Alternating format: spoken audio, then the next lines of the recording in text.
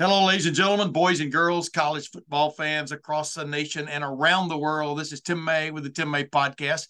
And I do mean around the world because Ohio State is an international name when it comes to major college football. My co-pilot for this week, once again, Spencer Holbrook, my trusted co-pilot. You agree with what I just said, correct? Correct. Okay, that's the way you're supposed to answer your captain when he's flying the plane. Yes, yes, Your Highness, you are correct. You can use Your Highness in there if you want to a little bit. But the bottom line is, Spencer, Ohio State comes out with its first big test in the Big Ten, the B1G 10, and passes with flying colors, a reputed heavyweight in the Big Ten, Wisconsin. I'd like to put them on the scale again, man. See if they did come up to that heavyweight or for a little bit more of a light heavyweight after that game. But the bottom line is Ohio State prevailed 52-21. It was a runaway win from the start. And yet you look at the polls on Sunday, both major polls, the Associated Press and the coaches poll, and you see Ohio State stayed exactly at three behind Georgia and Alabama. Georgia, which had some struggles against Kent State for sure. Go back and watch that game. And then Alabama just doing its Alabama thing. We all remember when Ohio State barely beat Notre Dame 21-10 in the season opener, wins by double digits and drops in the polls. I guess reciprocation is not what the polls are all about, especially when two SEC teams are at the top, right? Yeah, Tim. It's always interesting to me to watch the Alabama Georgia kind of annual climb up the polls while Ohio State just stays behind. It's always interesting. I'll just keep it at that, Tim, because it's almost like those voters go in, they only rank 3 through 25. They don't really put any thought into 1 and 2, and just because they're below the Mason-Dixon line, there's no consideration to Ohio State for that number 1 or number 2 slot. But I think Ohio State got 4 first place votes, so that's more than they got last week. And I don't think anybody inside the Woody Hayes Athletic Center really cares about the polls. They're Right. fun for us to talk about, but I don't think Ryan Day's doing anything other than maybe putting it up as bulletin board material. Yeah, yeah. Ryan Day didn't see the polls come out on Sunday afternoon and go, "What?" That's probably never left his mouth, except maybe, you know, looking at that Wisconsin game and seeing the Badgers with their number one running back and number one offense still on the field in the fourth quarter, just so he could get his, so to speak. That was an interesting development. Braylon Allen did get over 100 yards, about 70 of them on one play, so they still have that bragging right going for him. But bottom line is that was for 3 quarters. That was about as a beat down as you can get in the Big Ten play, right? Yeah, and the first 20 minutes in particular, when Ohio State just absolutely wrestled away any hope that Wisconsin had. This was a pretty confident, if you read the headlines, a pretty confident Wisconsin bunch heading into the horseshoe, and Ohio State had no issue, just completely dominating, taking any hope away and running away with that thing relatively early. Ooh, no issue in the horseshoe. That could have been Buckeyes have no issue in the horseshoe with whiskey. That could have been the headline. But we digress. Bottom line is, as you look around the country, you just mentioned a while ago, it's more like the voters are interested on 4 through 25, really, because they've got Ohio State pretty much pegged there at that number 3 spot. And I'm just wondering, before we get into my conversation with Matt Wilhelm, my semi-regular guest on here, and he does a great job. And this is, obviously we pre-recorded my conversation with him, but bottom line is he does it again this week. We talk about all kinds of things, including the polls.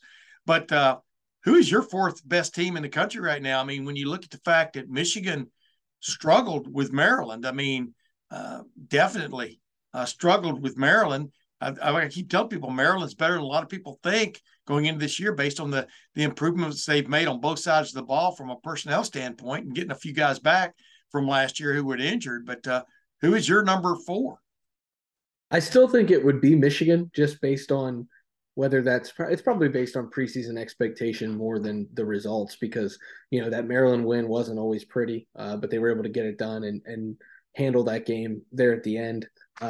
You could argue Clemson because they went on the road and beat a Wake Forest team that I think is pretty good, but Clemson's got a lot of issues in the secondary and on offense. So right now I would keep Michigan there, but I'm interested to see what Michigan does when facing another real team this week in Iowa, because Yeah. Iowa can't score on anybody, but they can turn you over. And JJ McCarthy's a young quarterback on the road, going to be thrown into a secondary that is, going crazy with turnovers Yeah. throughout the first part of the season. So, does it get dicey for the Wolverines on the road? I don't know, but we'll see if Jim Harbaugh sticking with Cade McNamara to start the season was warranted based on whether JJ McCarthy can handle Kinnick Stadium on Saturday. So Yeah. they're 4 right now, but that could change if we talk this time next week.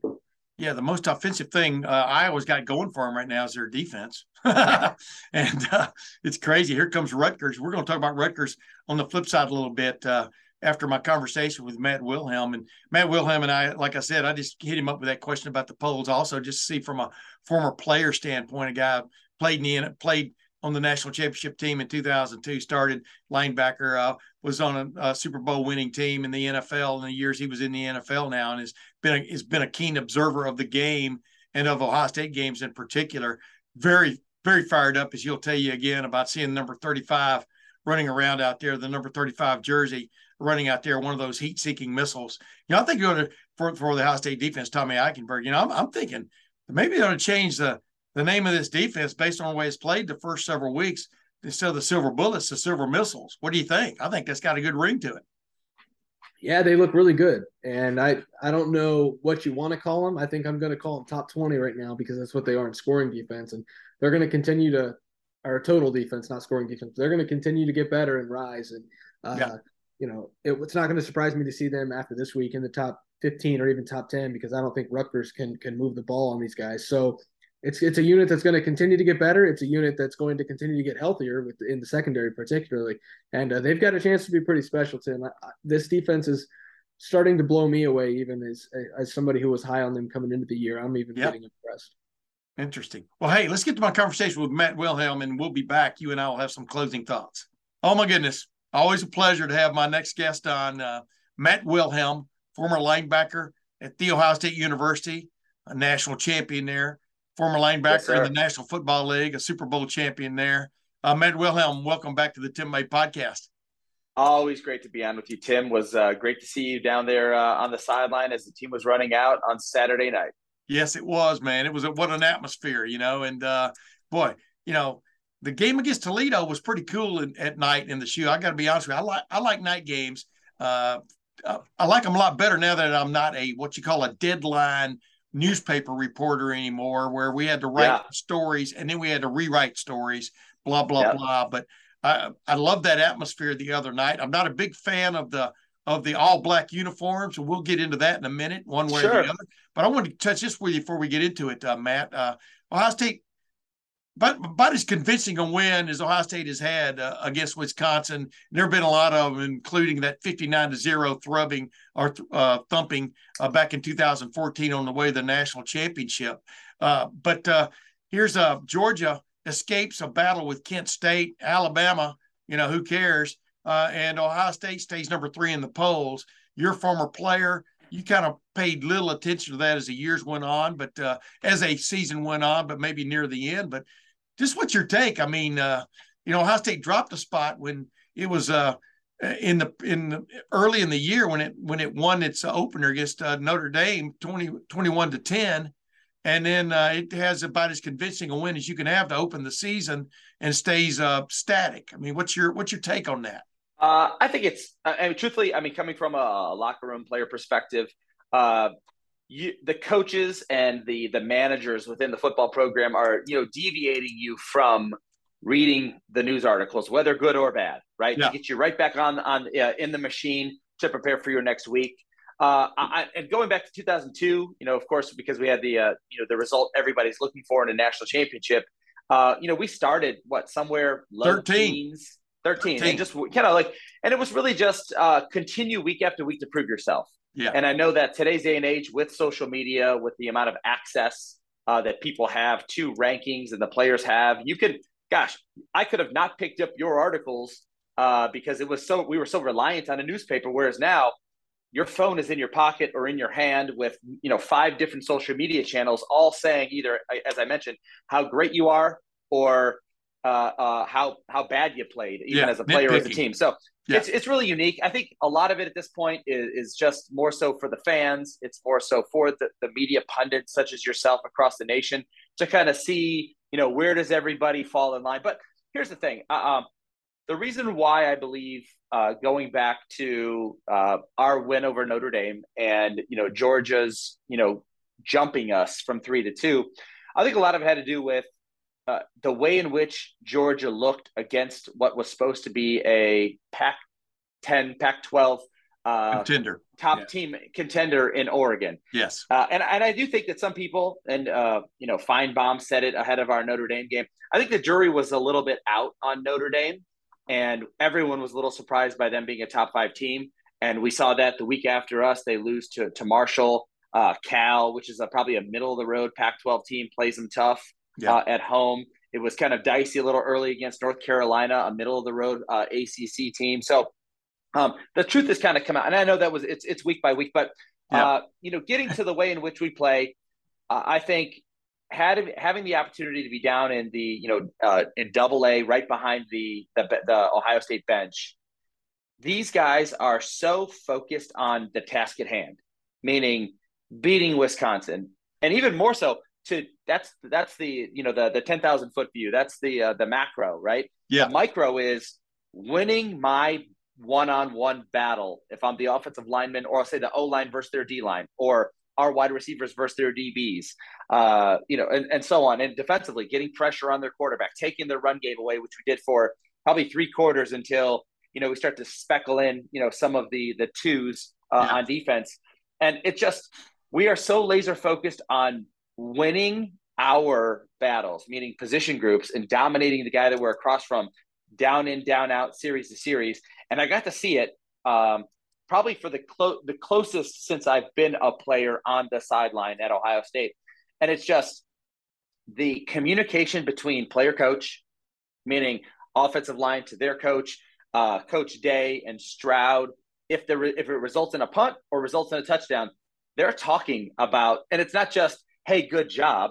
They're talking about a protection on a specific blitz when the Sam walked up and came off the edge. Yeah. And, and I saw one thing and you thought I should have called the other thing. It's like they are meticulously adjusting and working towards perfection. Yeah. And so, and up to this point, they have not disappointed. They're 4-0. They've got, again, another opportunity against Rutgers. And I think the challenge for them is to, I think, truthfully, not buy into their ranking, because if you're undefeated when it matters, it'll all take care of itself. But you got to do it every Saturday. Yeah. I think they're meticulously trying to perfect. And we talked about this probably after Notre Dame when we were last on, knowing that we had Arkansas and Toledo.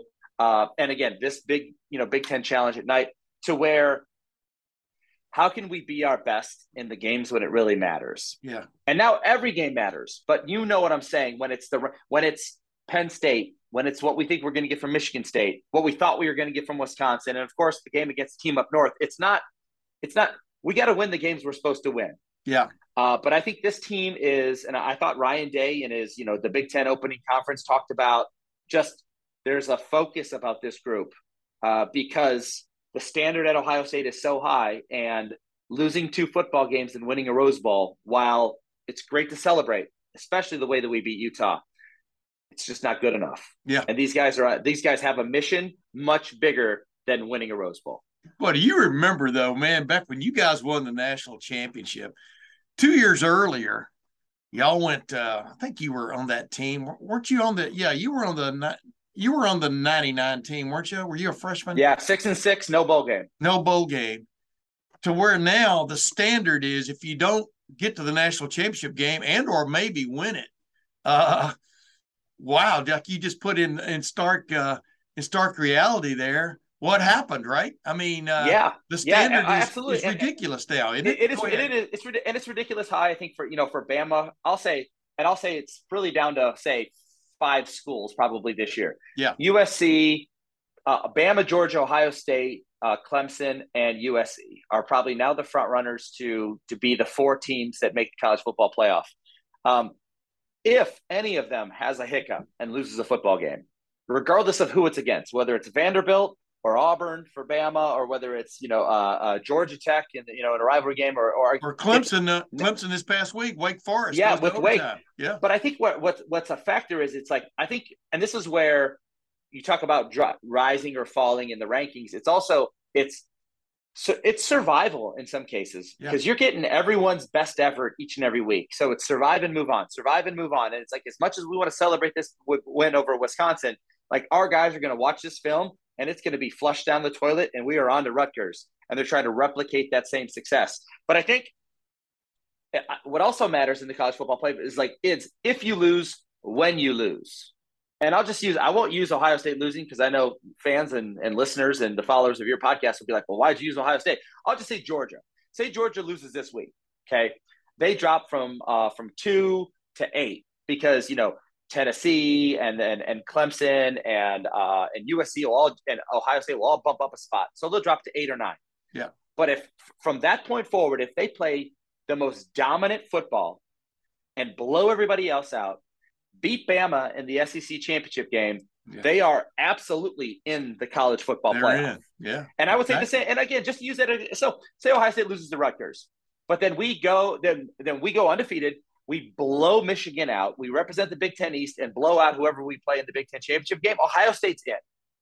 So it's also when you lose. And I think that's what happened last year. You looked at, losing to Oregon would not have been anything had we taken care of business up at the team, the state up north, and then gone to the Big Ten championship, likely been favored significantly by 2 touchdowns, win that, we're in the college football playoff. Yeah. So it's when you lose and how you win and lose that matter in those big games. You Ohio State guys, though, man. I mean, you refer to it, you even stumble. Is it the team up north or the state up north? And, and the funny thing about it is you can't say that word, and yet you can say Michigan State. I mean, what's up with that? Well, dude, I mean, they should be toting the other team up north. Go ahead. Yeah, this is me. I stumble upon it because it's not natural for me to say, but I do it for your listeners and for your subscribers, right? And I do it for the fans, right? I do it because I know they do it every single day, because they are on a whole nother level. For me, I can openly say that word. And write that word without having to put an X where the M is, because it just takes me it's a longer text to have to go find the emoji for the X. So it's you want them to be good. As much as I want them to lose, I want them to be good, because for so long that game meant nothing, in the 10-year run of, with Tressel and Urban. Yeah. And so you want them to be good, because if you win that game, you are deserving of whatever comes thereafter. Yeah, exactly. Just like last year. They were quite deserving when they beat Ohio State. They were quite deserving to go on and win the Big Ten championship like they did, and then play in the college football playoff. I want to touch on this with you real quick before we talk specifically about Ohio State. Sure. Is there a team, have you seen enough nationally? Is there a team out there that really just – you go, wow, now that's other than Ohio, I think Ohio State's a fairly complete football team right now based on bone evidence. We'll get in a minute. But is there another team out there? Alabama's shown some flaws, obviously, against Texas. Yeah, I would say to answer your question, I would say the only other team that I think is complete offensively and defensively and special teams is Georgia. Yeah. Because of what you said. I watched the Bama Texas game. Their offensive line, and it's a lot to do with how much turnover they've had. They lose multiple offensive line to the first, second, and third round of the NFL draft. Use 2 receivers every single year, to the first or second round of the NFL draft. You lose your running backs to the NFL draft every year, and you lose your defenders, but you got that pipeline is so full. So I think their inability to throw the ball consistently and have guys wide open, which is what they're so used to, because they're just superiorly, they're coached differently, and they've got 5-star talent. Yeah. So I think that and their offensive line, because they can't run the ball the way they want to run the ball and or throw the ball, where Bryce Young's relying on his athleticism a little bit more, by being that plus athlete who can absolutely, beat you with his arm too. And they won with that in those games. I think I watched USC, a little bit of USC last week when they had that night game. I don't remember who they played. Fresno State. Yeah. Fresno State. Yes. I like Lincoln Riley's creativity offensively. They got tested this week by somebody, and it was closer than everybody expected. I think Clemson, as you said, I've watched Clemson. I followed Clemson. I think they're not the Deshaun Watson, Dabo Sweeney era of Clemson football. So I think but yet they play in a, and I'm not trying to say that the Big Ten's up right now either. But they're playing in the ACC, which is a lot like the Big Ten, where there's just a couple of good teams and everybody else is just got to be ready, because you could be on upset alert if you don't bring your A game, but you should go out there with your talent and game plan and coaching and roll. But I would say Georgia, because I've watched Georgia, Oregon. I watched Georgia, I think a couple of weeks ago too, and I think they defensively, after I think they broke Ohio State's record or maybe Bama's record of having the most players drafted in one NFL draft in one season. I think like 18 dudes. Yeah. 9 of which were on defense, or if not all 11, I don't know. It seems like all 11, but they are as good with new names that have yet to become stars on defense as they were last year when you kind of knew everybody's name. Yeah. And then I think, returning Bennett and, having great skill at, 4-star, 5-star receivers at every position that reloads, like Ohio State, like Bama, they're the most complete team. Yeah. And I like Kirby Smart. So I would say Georgia's the only one as of now, because and I didn't watch any of the Kent State games. So it'd be interesting to see, how that game, that's the one thing I like to watch, is not just look at the score and look at the stats, but the game flow. Is it a block punt? Is it a fumble, going in, where it really should have been another score? Did you turn the ball over twice in the red zone? Because it should have equate to 2 more touchdowns, or at least, 2 field goals for a team like that against Kent State. Yeah. And Kent State, though, did a pretty good job of, basically hitting them on the edge. Made them work. They made them work, and they made them work. Exactly. Yes. I mean, the defense is that good. Don't attack the whole defense. Attack where there are fewer guys. That's It took the Mexican army a long time to figure that out at the Alamo, but that's another. That whole how do you eat an elephant, right? One bite at a time. One bite at a time. Exactly. Yeah. Anyway, and be sure to chew it. But anyway, moving on to Ohio State. The last time we were on, you were gushing about Tommy Eichenberg wearing that coveted 35 jersey. Nothing's changed. Defensively, this was a team that on paper was supposed to come in here and, be physical, attack these guys, give them that test. Anybody can see anybody could see watching video of Wisconsin before it showed up. This should not be confused with the Wisconsin team from 3 years ago. Right. This is I don't know if this is a team in flux or if a team in development, whatever you want to call it. Not quite there. Let's just put it that way. But, sure. Now 4 games in to the Jim Knowles era, everybody was wondering, can this 4-2-5 hold up against a power running team? And like you said, until Wisconsin left their starters in there and Ohio State had their backups in there in the fourth quarter, yes. It was under 150 yards. Yeah. Yes. I mean, the kid got 70 yards on one run to get over 100 just so they could keep their bragging with it. Your take on this defense and its second real physical test of the year, Notre Dame being the first one. But what's your take? I think 2 words that may be the same and or different than I said coming out of Notre Dame is I think they're violent and physical. Yeah. And the violence is what's so great to see, because it answers all those questions everybody had about the 4-2-5, which perceived on paper is a softer, more defensive back type of shell. Yeah. But yet somehow, some way, because the players within the scheme, those 4 down and those 2, including Tommy Eichenberg, Steele Chambers, are just so violent. I also think so. I think I'll go front to back. Defensive line, because I got to see, the games played, one half of the 50-yard line, like right in front of us when you're sitting in such great seats. The defensive line is no longer reading, meaning engaging with a blocker and reading where the ball is going and then having to disengage and potentially impact the play or make the play, which then has a domino effect for a backer like Eichenberg, where Eichenberg looks like he's flying around and free on almost every play, which means the defensive line's doing their job.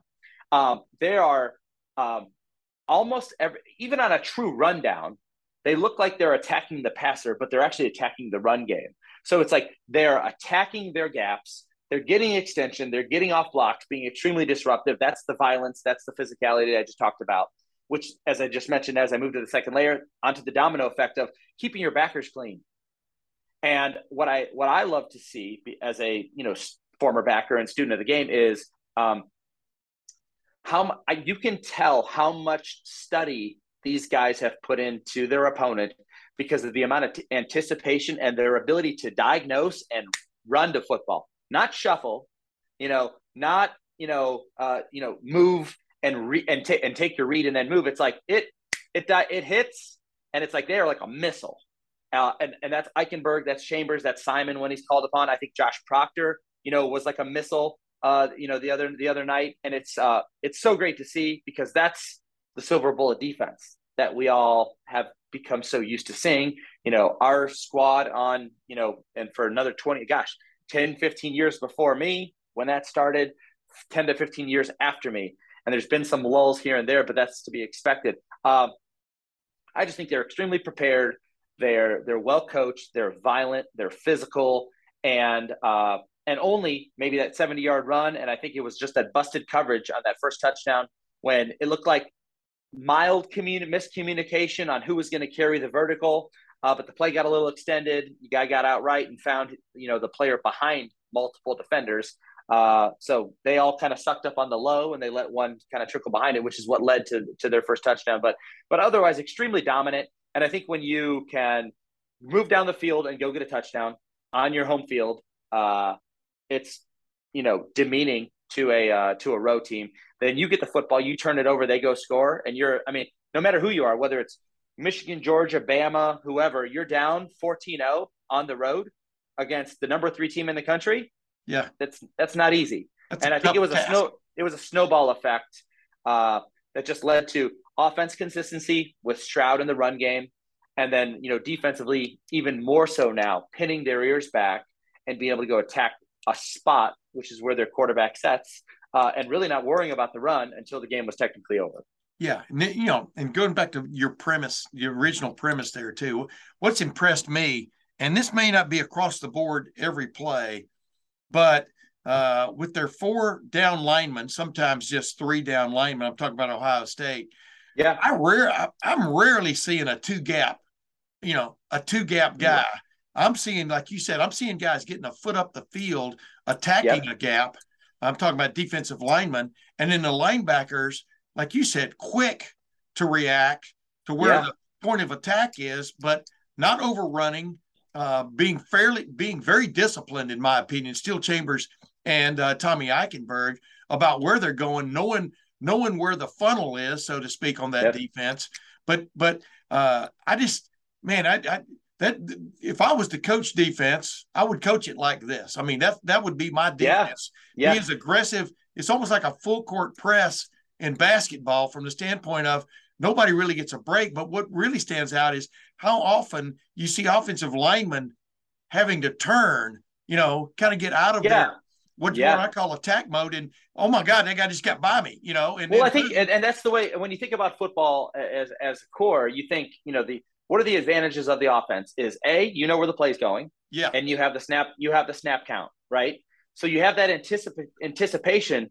And having been an offensive coach at the youth level and having, played, running back in high school and being a running back, when color flashes quick, and you're a running back because of, they're getting in the gaps, and you don't know where to take the football or where the gaps are going to be, or where, the hole, it's designed to have a hole show up this way, right? Because of a down block and a pull and a trap or whatever you want to call it. And when it's not there and the opposite color is showing up in your hole, you stutter your feet. You start to second guess, what's going on in front of you. And I think that's the disruption, that, and I even furthermore, it's like, Wisconsin tried to do it to us without great success, but, we're late in the cadence. We're also like shifting, so we might show, a 3 and a 5, and a 5 technique on the backside. And then, blue 88. And then it's like, bam, we're moving down to a 1 and a 3. And then we're going to, we're walking up the jackbacker and bringing him off the edge.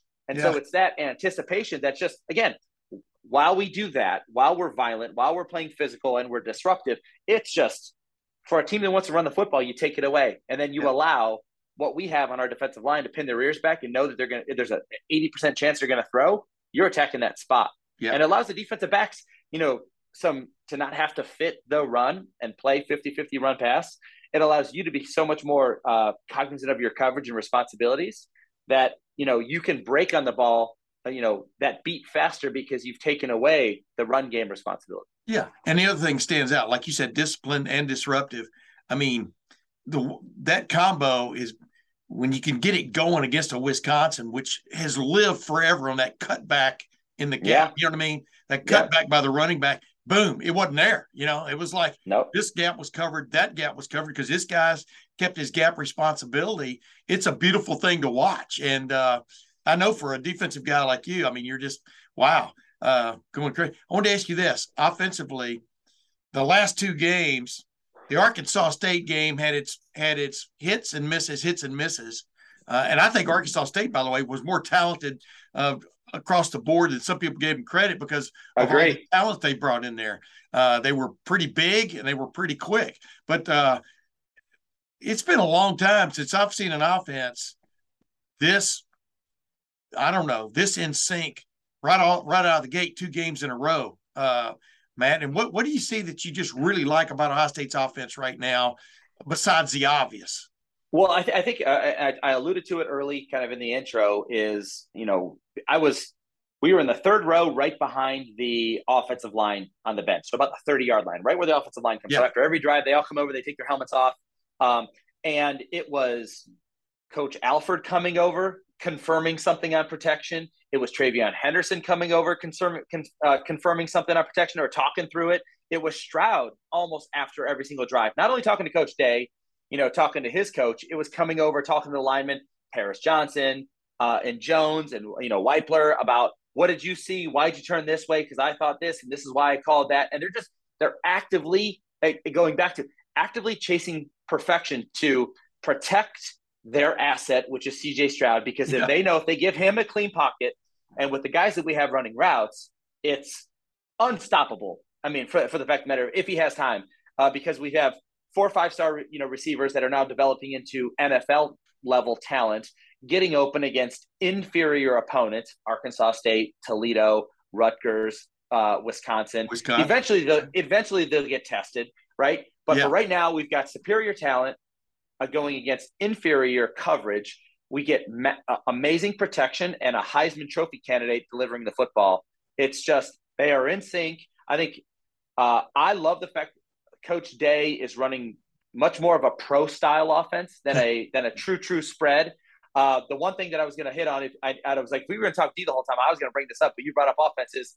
I love, and this is not to take anything away from him, and I'm not looking to try to replace him, but I love the tight end usage in our offense with Cade Stover. Yeah. Running those verticals, stressing those safeties, finding those voids in the coverages, because for the longest time we had guys doing it, but the ball never went there. Yeah. With Ruckert and Stoneburner and who's the guy in between them that's playing? Yeah, the kid Jacksonville. Yeah, the direct draft pick. Yeah. Yeah. So exactly what I'm saying is so we've had 4 or 5-star talent that in most cases have just been, motioning across and help seal the edge and maybe leak out on a late block.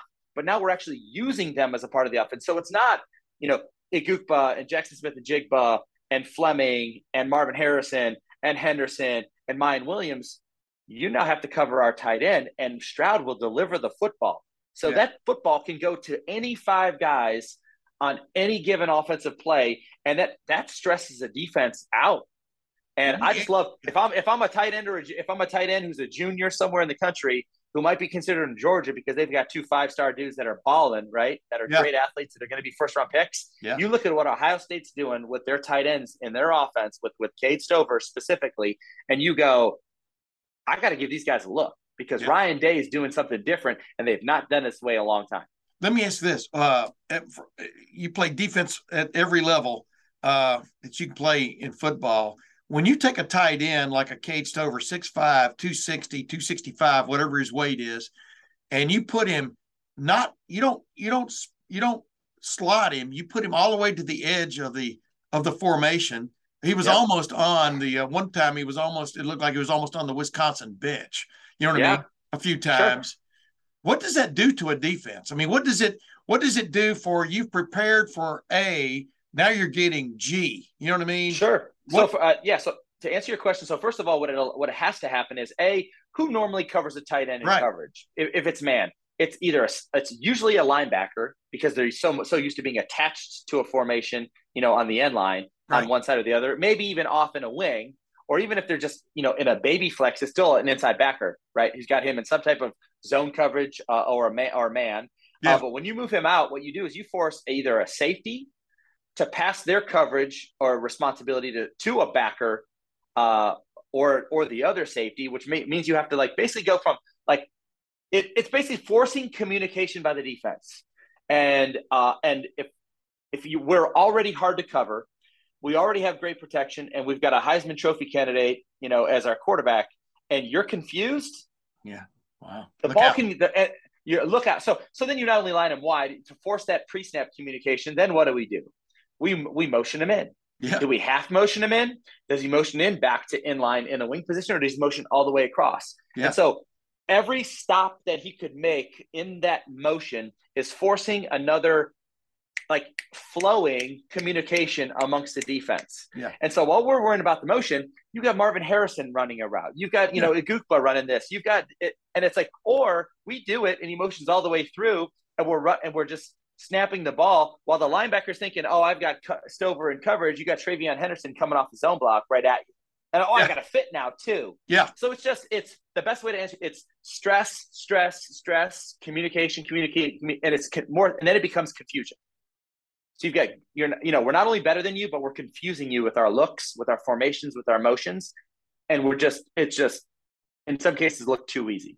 Yeah. I mean, they ran routes with him from wide. One of my favorite things was they did that, and all of a sudden they come back and they have Buka come across the in motion across the back, and they throw a little swing out there. Now they've got a 2-on-1 or basically 2-on-2 wide screen where he got a pretty good yardage chunk. I'm talking with Cade Stover out there as one of the blockers. I mean, you talk about delving into a playbook. Real quick for you, even a touchdown down the goal line, that is a Travis Kelce, Mark Andrews concept. Yeah, we bring in goal line, right, with Stover. We go two back. We fake the lead. Stroud who's usually never under center, has an amazing fake. Holds the ball long enough. 1,000, 2,000. Stover lets the guys go, gets to the corner of the end zone. Two guys come up on Stroud, throws it right over the head. It's toying with the defense. It's stunning. That's why I said this to Marvin Harrison Jr. A couple of weeks ago when he had a couple of deep balls, he caught, and he put on a clinic that day. But it's stunning how in modern football you still could just shake guys wide open by just basic schoolyard kind of or backyard kind of tactics. I'm just going to stand here and act like I'm blocking, but boom, I release and I'm wide open in a big time game against a big time opponent. I mean, it's real quick before you go. Sure. I don't know. How impressed are you by the scheming that's going on by Ryan Day and his staff, though? Because we talked about it at LettermanRow.com this week, too. It's every week there's something really new, but then it's not just one thing. It's they show you that, and then they have other things. Yeah, they're layering the offense. Yeah, yes. I mean, of that, like the out formation 2 weeks ago, and then the other night. I mean, with the tight end and all. I mean, you go, well, they've got more coming, right? But I mean, how crazy would that be right now for a defense to be preparing for this team from a tendency standpoint? It's difficult. It really is. And you have to, I think in some cases, off the cuff, if I were a defensive coordinator, you don't stop anything. You just try to limit it. Right. Yeah. And then you really have to play, if your defense is limiting our offense, your offense better be moving the football, and potentially getting some points, because eventually Ryan Day and his staff will figure it out. They've got the talent to get the guys open, and then they're going to make that one big play and boom. And I also would say, to kind of put a bow on your question and this conversation, I think offensively, what's so refreshing, and again, you're there covering it each and every week and in that building, is I love from afar, and even then, touching and going as I come down for games, and seeing how little ego there is on offense. Yeah. Because when you have a stable between, Mayan Williams don't care if Travion runs for $150, and Travion don't care if Mayan Williams runs for $150. And Marvin Harrison has his day, then Agukpa has his day.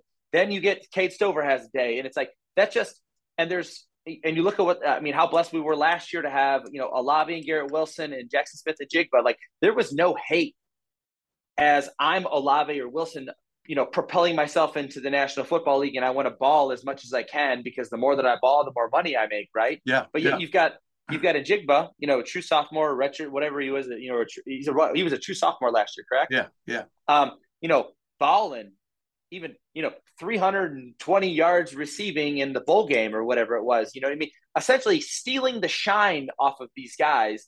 And who is he celebrating first with when he scores or balls or points first down is his brothers. Yeah. Garrett Wilson, Chris Olave. And I think that's something that's very special about this team. I think it's a testament to what Coach Day has created in that building. I think it's a testament specifically in that room to what Brian Hartline's been able to do. What I don't want to say sells, that's the wrong word. What he conveys to these folks when he's in their living rooms as sophomores and juniors. And then what they guarantee and follow through with when they actually get them on campus is the development, the brotherhood.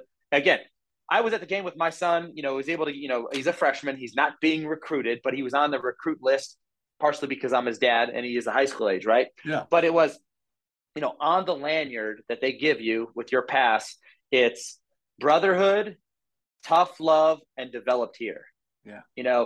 So it's the brotherhood, because even if I don't make it, I've got these brothers that I went to war with for 4, 5, 6 years, from the coaches and from schooling. It's, you're going to get tough love. It's like, I love you, but it's like, it's all because I'm trying to make you better. And then you have, the perfect recipe to be able to develop you for the business world, develop you to go get a job, or develop you to go play at the next level in the National Football League. Yeah. And I think it's very unique. Are there more than just Ohio State doing it and doing it this way? Yes, but we can count those schools on our hand. Yeah. Hey, my last question. You're a defensive coordinator now. You've seen what Ohio State is all about offensively.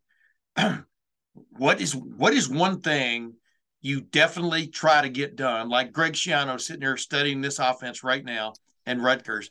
What is one area you try to attack? Obviously, you've got to affect the quarterback. I mean, but how do you do that? I mean, what is one thing you think you could attack to at least put Ohio State on its heels a little bit? What would you do, Matt? Well, I think personally, if I'm running some type of 4-man front, I would never bring any more than 5 defenders. And what I would, and even in some cases, I would try to put is drop 7 or 8, because I don't think that you can realistically or consistently get to CJ Stroud. It's just too difficult. And the mix of run pass, but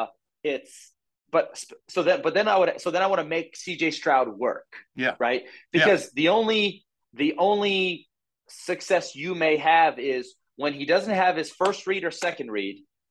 By then you hope your defensive line and or that added backer that I just talked about, bringing 5, is you hope that they're winning and popping off of that block enough to maybe chase down CJ Stroud, get him off his spot, get him a little uncomfortable. And of course he makes great decisions, on the rolling out of bounds, extending the play. We saw that the Mayan Williams catch, against Notre Dame. It was a broken down, non-ideal situation.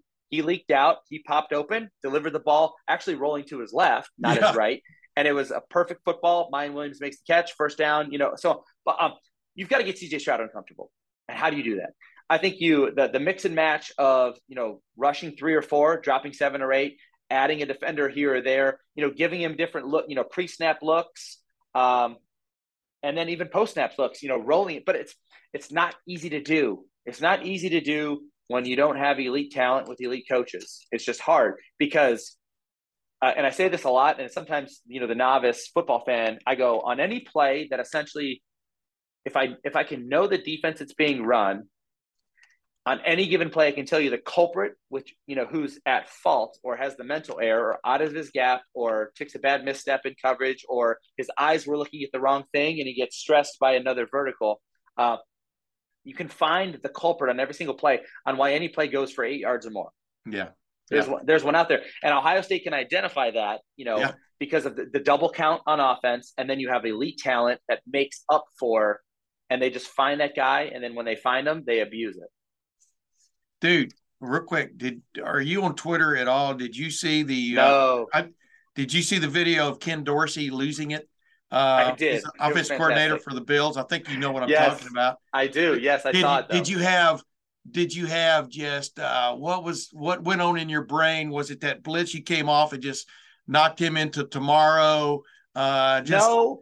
I know I don't mean it, no. Savage kind of way, but oh my more goodness, so than he hadn't been right since then, has he? Go ahead. No, he has not. And neither has the entire. I mean, they lost the U's lost Middle Tennessee State, so they're not even back yet. 2002. Yeah, but you know what actually went through my brain? To be honest with you, it wasn't anything to do with Ken Dorsey and that hit or that game or whatever. It was how many times that I've been either a flag football, a youth football, or a high school football coach. And something like that happens that's uncontrollable. Yeah. When your players kind of don't make the right decision and it blows your mind, and you throw your clipboard in the air, or you throw the whiteboard in your air, or you take your headset off and you slam it down on the ground because you're just in that moment. You thought you had an opportunity to potentially win a game, and your players just needed to follow through and do what they were coached to do. Yeah. And they didn't. Yeah. That's and that's the frustration. And I think in that case, it's week 3 or week 4 in the NFL. It's like, no one's going to be the 2008 Patriots and go 17 or 18-0. It's like you're going to drop one to a good team. But it just shows how much he's invested, in Josh Allen, how much the Bills are invested because their Super Bowl window is open, and how much is on the line against a rebuilt Miami Dolphins football team with Mike McDaniels. And the fine line, even against an average team in the NFL, it is so fine between good. Well, dude, yeah. I mean, between winning and losing. Yeah. If they get lined up, Josh Allen spikes the ball, and you give Josh Allen, who's him and probably Jalen Hurts are 1 and 2 in the MVP race through a few weeks in the season. You give him the football, on the 35-yard line with 1 second left. That's an opportunity to win the game. Absolutely, ladies and gentlemen, Matt Wilhelm joining the Tim May podcast once again. It's always a pleasure, and of course, we're going to do it a few more times, man. I really enjoyed having you on, man. I really appreciate you. My pleasure. 30 minutes becomes 1 hour really quickly with us. I know, man. I can't help it, man. It's all good. Exactly. But until next time, Matt, we'll see you then, man. Absolutely. Thank you, sir. Man, I always enjoy having Matt Wilhelm on my podcast. And now you know why. Another proof is in the pudding, so to speak, right, Spencer? But he talked about the polls and how anybody in their right mind in the Woody Athletic Center cares not about what the polls say here at the end of September. It's the end of November when you really want to be peaking. And obviously that comes from a guy on the 2002 team, which started that year ranked 13th in the nation and ended up winning the national championship. Back then, the BCS national championship. But the other thing he talked about, and you heard him, you got to be impressed with this defense now and what it's doing. We already touched on that in our previous segment. But really fired up about the way Tommy Eichenberg is running around and making plays. And like you and I talked about last week, maybe this isn't the acid test for this defense from the standpoint of playing against a physical team, because this is not one of the better Wisconsin teams of recent times, but it was still bound and determined to play Ohio State physically, and Ohio State won that battle. And just what are your thoughts, man, as you look at this defense now? You touched on it a minute ago, but where can this defense get better in your mind? I think the big thing is obviously the corners getting healthy, and if you can get the corners healthy, you're really gonna have something going here. Because we talked about it last week. You can always challenge Ohio State on the edges, just because you're not going to be able to run on these guys, and they proved that against Braylon Allen on Saturday for the most part. You can't run, between the tackles on this defense, so you're going to have to challenge it on the outside. So until Ohio State gets its top 3 corners back, maybe 3 of the top 4 corners back, I think you're going to continue to see teams try to challenge them if they even can. I'm not sure Rutgers can, and I know Wisconsin couldn't. So that's where they can get better. And then, if I could just throw it out there, the second team defensive line, the drop off from the first team defensive line with Mike Hall and with Teron Vincent, particularly in the middle, compared to a couple of the other guys that platoon in there. I think Ty Hamilton's really stepped up and played well, but some of those other guys that are in there, I think they can elevate their play. And if you can get that second team defensive line rolling the way you can that first team, and you get the corners healthy, this defense is going to be really hard. It's going to be a tough Buckeye to crack, Tim. Yes, tough nut to crack, aka poisonous nut, Buckeye. And we talked about this last week. Caden Curry got in there earlier than in previous weeks in a Big Ten opener. Some guys are coming online, stepping up, right? I mean, Caden Curry, a defensive end, and he got in there, and he held his own. He created some havoc just like he's supposed to do. Keep your eye on him, right? Absolutely, he's coming, Tim. And they've been talking about him for a while. He's been building, and I think it's one of those things where he's got to earn that trust from Jim Knowles. He's got to earn that trust from Larry Johnson, Ryan Day, and once those guys feel like he can play at a high level earlier and earlier, they're going to keep creeping him in there and letting him get his toes wet. All of a sudden, they're going to throw him in the deep end and let him go. And if a dog's going to bite, he's going to bite as a pup. And okay, John Cooper. Okay, John Cooper, go ahead. Looks like Caden Curry is getting those teeth ready because he's making the moves, Tim. We've seen it before with freshmen. You get him in there late in the game in the non-conference, then you get him in there in the third quarter of a conference game, and then all of a sudden they're in there in the first half for a series, and then 3 series, and then the next game they're in there with the second team, and it's that slow climb of a true freshman that's so classic, at high level college football. And Caden Curry is on that path right now. I'm not sure when that'll be complete. Maybe it's this week against Rutgers. Maybe it continues into Michigan State, or maybe even against Iowa, an offense that is really bad. You could see him work in there. So when that happens, I don't know, but I think by November you'll see 92 in there as a big part of the rotation there. Agreed. Yeah. That's what's cool about college football. You touched on it, and especially a big time program like Ohio State and Alabama, Georgia, right on down the line. The young guys, the meshing of the young with the old, and sometimes the supplanting by the young of the old as the season goes on. It's kind of cool to watch, right? Oh yeah, absolutely. And we saw in the opener for Georgia. I don't want to get too national on you, but we saw in the opener for Georgia, Malachi Starks, a true freshman who goes in against Oregon and has an interception on a deep ball on Oregon and blew that game wide open. So you see Alabama, a couple of their offensive linemen are starting to make moves as really early in their career. And Ohio State, it's on the defensive line. You're seeing, a Mike Hall come off a red shirt and work his way into the starting lineup. Caden Curry starts. So the top of the top here in the country, Tim, they all have really high level experience and veterans in talent, but they're at the top when you see the true freshmen start to emerge into October and become parts of that defense. And I think you're starting to see that at Ohio State, particularly on that defensive line. Yeah, and then Jair Brown and J.K. Johnson making their first starts the other night and playing with aplomb, in my opinion, in place of Denzel Burt, broken hand or broken bone in his hand, needed surgery, and Cam Brown. Once a guy gets in there and gets his feet wet and gets experience, you never know how things are going to shake up as the year goes on. That's another thing we're looking at. I mean, they've gotten help from depth that I don't think people thought kind of existed going into this season. We all knew about J.K. Johnson. Jair Brown, you figured he was going to be a project a little bit just because, how much work can he get? But, man, opportunity, the guys take advantage of it. Those two guys did. And speaking taking advantage of opportunity, Cade Stover at tight end, the more he proves he can handle in practice and in games of being a part of the passing offense, the receiving end of the passing offense, the more chances he's going to get. I think Ryan Day and company proved that again the other night. He had the game of games for him so far, 4 catches, 2 of them for touchdowns, splitting out wide, doing all kinds of things. He was definitely their wild card. And with this offense, like I said, what do they need to really come on defensively? 4 games in now, they're 4-0, a third of the season behind them. Where can this offense make a stride, in your opinion? It's tough to say.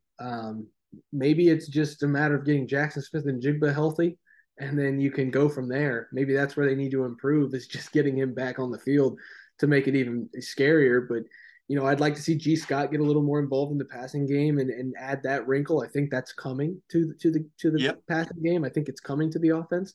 C.J. Stroud's getting through his progression, so there's not really an issue there. Even when he didn't have his best stuff on Saturday there in the second quarter, I think he was 1 of 5 passing in the second quarter, maybe 2 of 5, and he had the interception. He still had 5 touchdowns and a lot of yards. And so I'm not sure if I can put my finger on one thing exactly, because even in the rewatch, we all had those questions about DeJuan Jones being able to move around and be athletic in the open field. We had our questions about, how these starting 5 and their new roles were going to mesh together. Well, they all look just fine, Tim, and maybe it's running back depth that they need to be concerned about. I don't know, but I don't really see a hole right now in this offense, especially, and I'm not really sure how any defense plans to slow it down anytime soon. Yeah, but just the way Ryan Day and his offensive staff just keep adding a little bit here and there, sometimes a lot here and there, they got more things planned. And like you and I talked about on the Monday after, and to me, it just sticks in my mind is Ryan Day is really he's not really a guy that seems to be saving things, because it's almost like he's got to get more. He's got to get to more things down the line with this offense, but he really likes, it appears to me, throwing things up on video for that next team or those next several teams to have to deal with from a preparation standpoint. Anywhere you go from there, because in the next week, if you're second in line of playing Ohio State, he's going to show you something new again the next week, right? I mean, it's like I was talking with Matt Wilhelm. How do you really attack that from a scheme standpoint defensively? And, pretty much you got to get after the quarterback if you can. You can't let them get the running game going, but then you got to cover the waterfront on the backside. That's tough to do on a consistent basis. And that's what this offense has going for it, I think, even more this year than it did a year ago. That's why I think this is going to go down, barring major catastrophic injuries, as the best offense in Ohio State history. And that doesn't mean statistically they're going to over the top running or passing like they have in the past, but the combo, anybody can see this combo working well, right?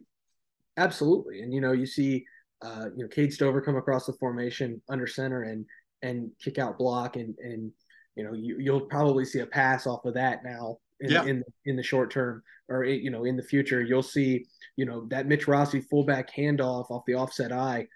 You'll probably see a fake there and a pitch out to Travion Henderson or Mayan Williams at some point, just to keep that backside linebacker occupied. Yeah. You see them pitch the ball out to Travion Henderson out of the shotgun, and then the next series fake that pitch and go down the seam to Cade Stover on the sideline. I think that was in the Notre Dame game. That was Arkansas State after seeing the pitch in the Notre Dame game. So everything you see, Tim, from this Ohio State offense, just plan on seeing it again, but a fake of it. Yeah, fake of it, a play action of that play. Exactly. I mean, the next time C.J. Stroud fakes a handoff and bootlegs to his right, you have to imagine that a couple of defenders are going to think twice before they creep up and Cade Stover take away Cade Stover, and then you've got C.J. Stroud ability to run to the edge and dive at the pylon and get in there for a rushing touchdown. And so everything you've seen from this offense, I don't think they do anything on accident, Tim. I think they're just setting things up to make it so it's almost impossible to prepare for these guys. You wonder what's the frustration level of even preparing for these guys? If you're Greg Schiano, if you're Scotty Hazelton, the defensive coordinator at Michigan State, if you're, Phil Parker and, Kirk Ferentz trying to prepare for these guys October 22nd. I mean, it is going to be really, really challenging for these next few opponents to try to nail down what the Buckeyes do offensively. What's their identity right now? It's toughness. It's not anything like, it's not shotgun. It's not pistol. It's not under center. It's not power eye. It's not run first. It's not pass first. It's simply blow people off the ball and get in the end zone. And even in the passing game, Julian Fleming runs over 2 guys on his way to the end zone in the middle of the field. Yeah. He also is laying people out, trying to block. Cade Stover's out there throwing blocks for the running game and then catching touchdown passes. There's no identity to this team whatsoever other than toughness. And they're doing what they want, kind of flexing on people in the process on the offensive side. It's really fun to watch right now. Yeah, I think their identity could best be summed up as toughness and TDs. Boy, that's a tough combo. That's a tough combo to beat, because touchdowns are still the silver dollar when it comes to big time college football. Hey, Spencer, thanks for joining me again on the Tim A podcast, man. You're a pretty good co-pilot. We had no loop-de-loops. We had no aileron rolls. You just flew that thing straight and level, man. Appreciate you. Always appreciate you having me on here, Tim. It's always a pleasure. And until next week, ladies and gentlemen, when we will talk a little bit about the Rutgers game, look forward to what's coming on this Ohio State schedule. Will Ohio State move in the polls? Probably not, based on what you're seeing coming down the road. But Alabama has some tests coming. That's going to be very interesting to watch from a national standpoint. But until next week, for Spencer Holbrook, this is Tim May. We will see you then.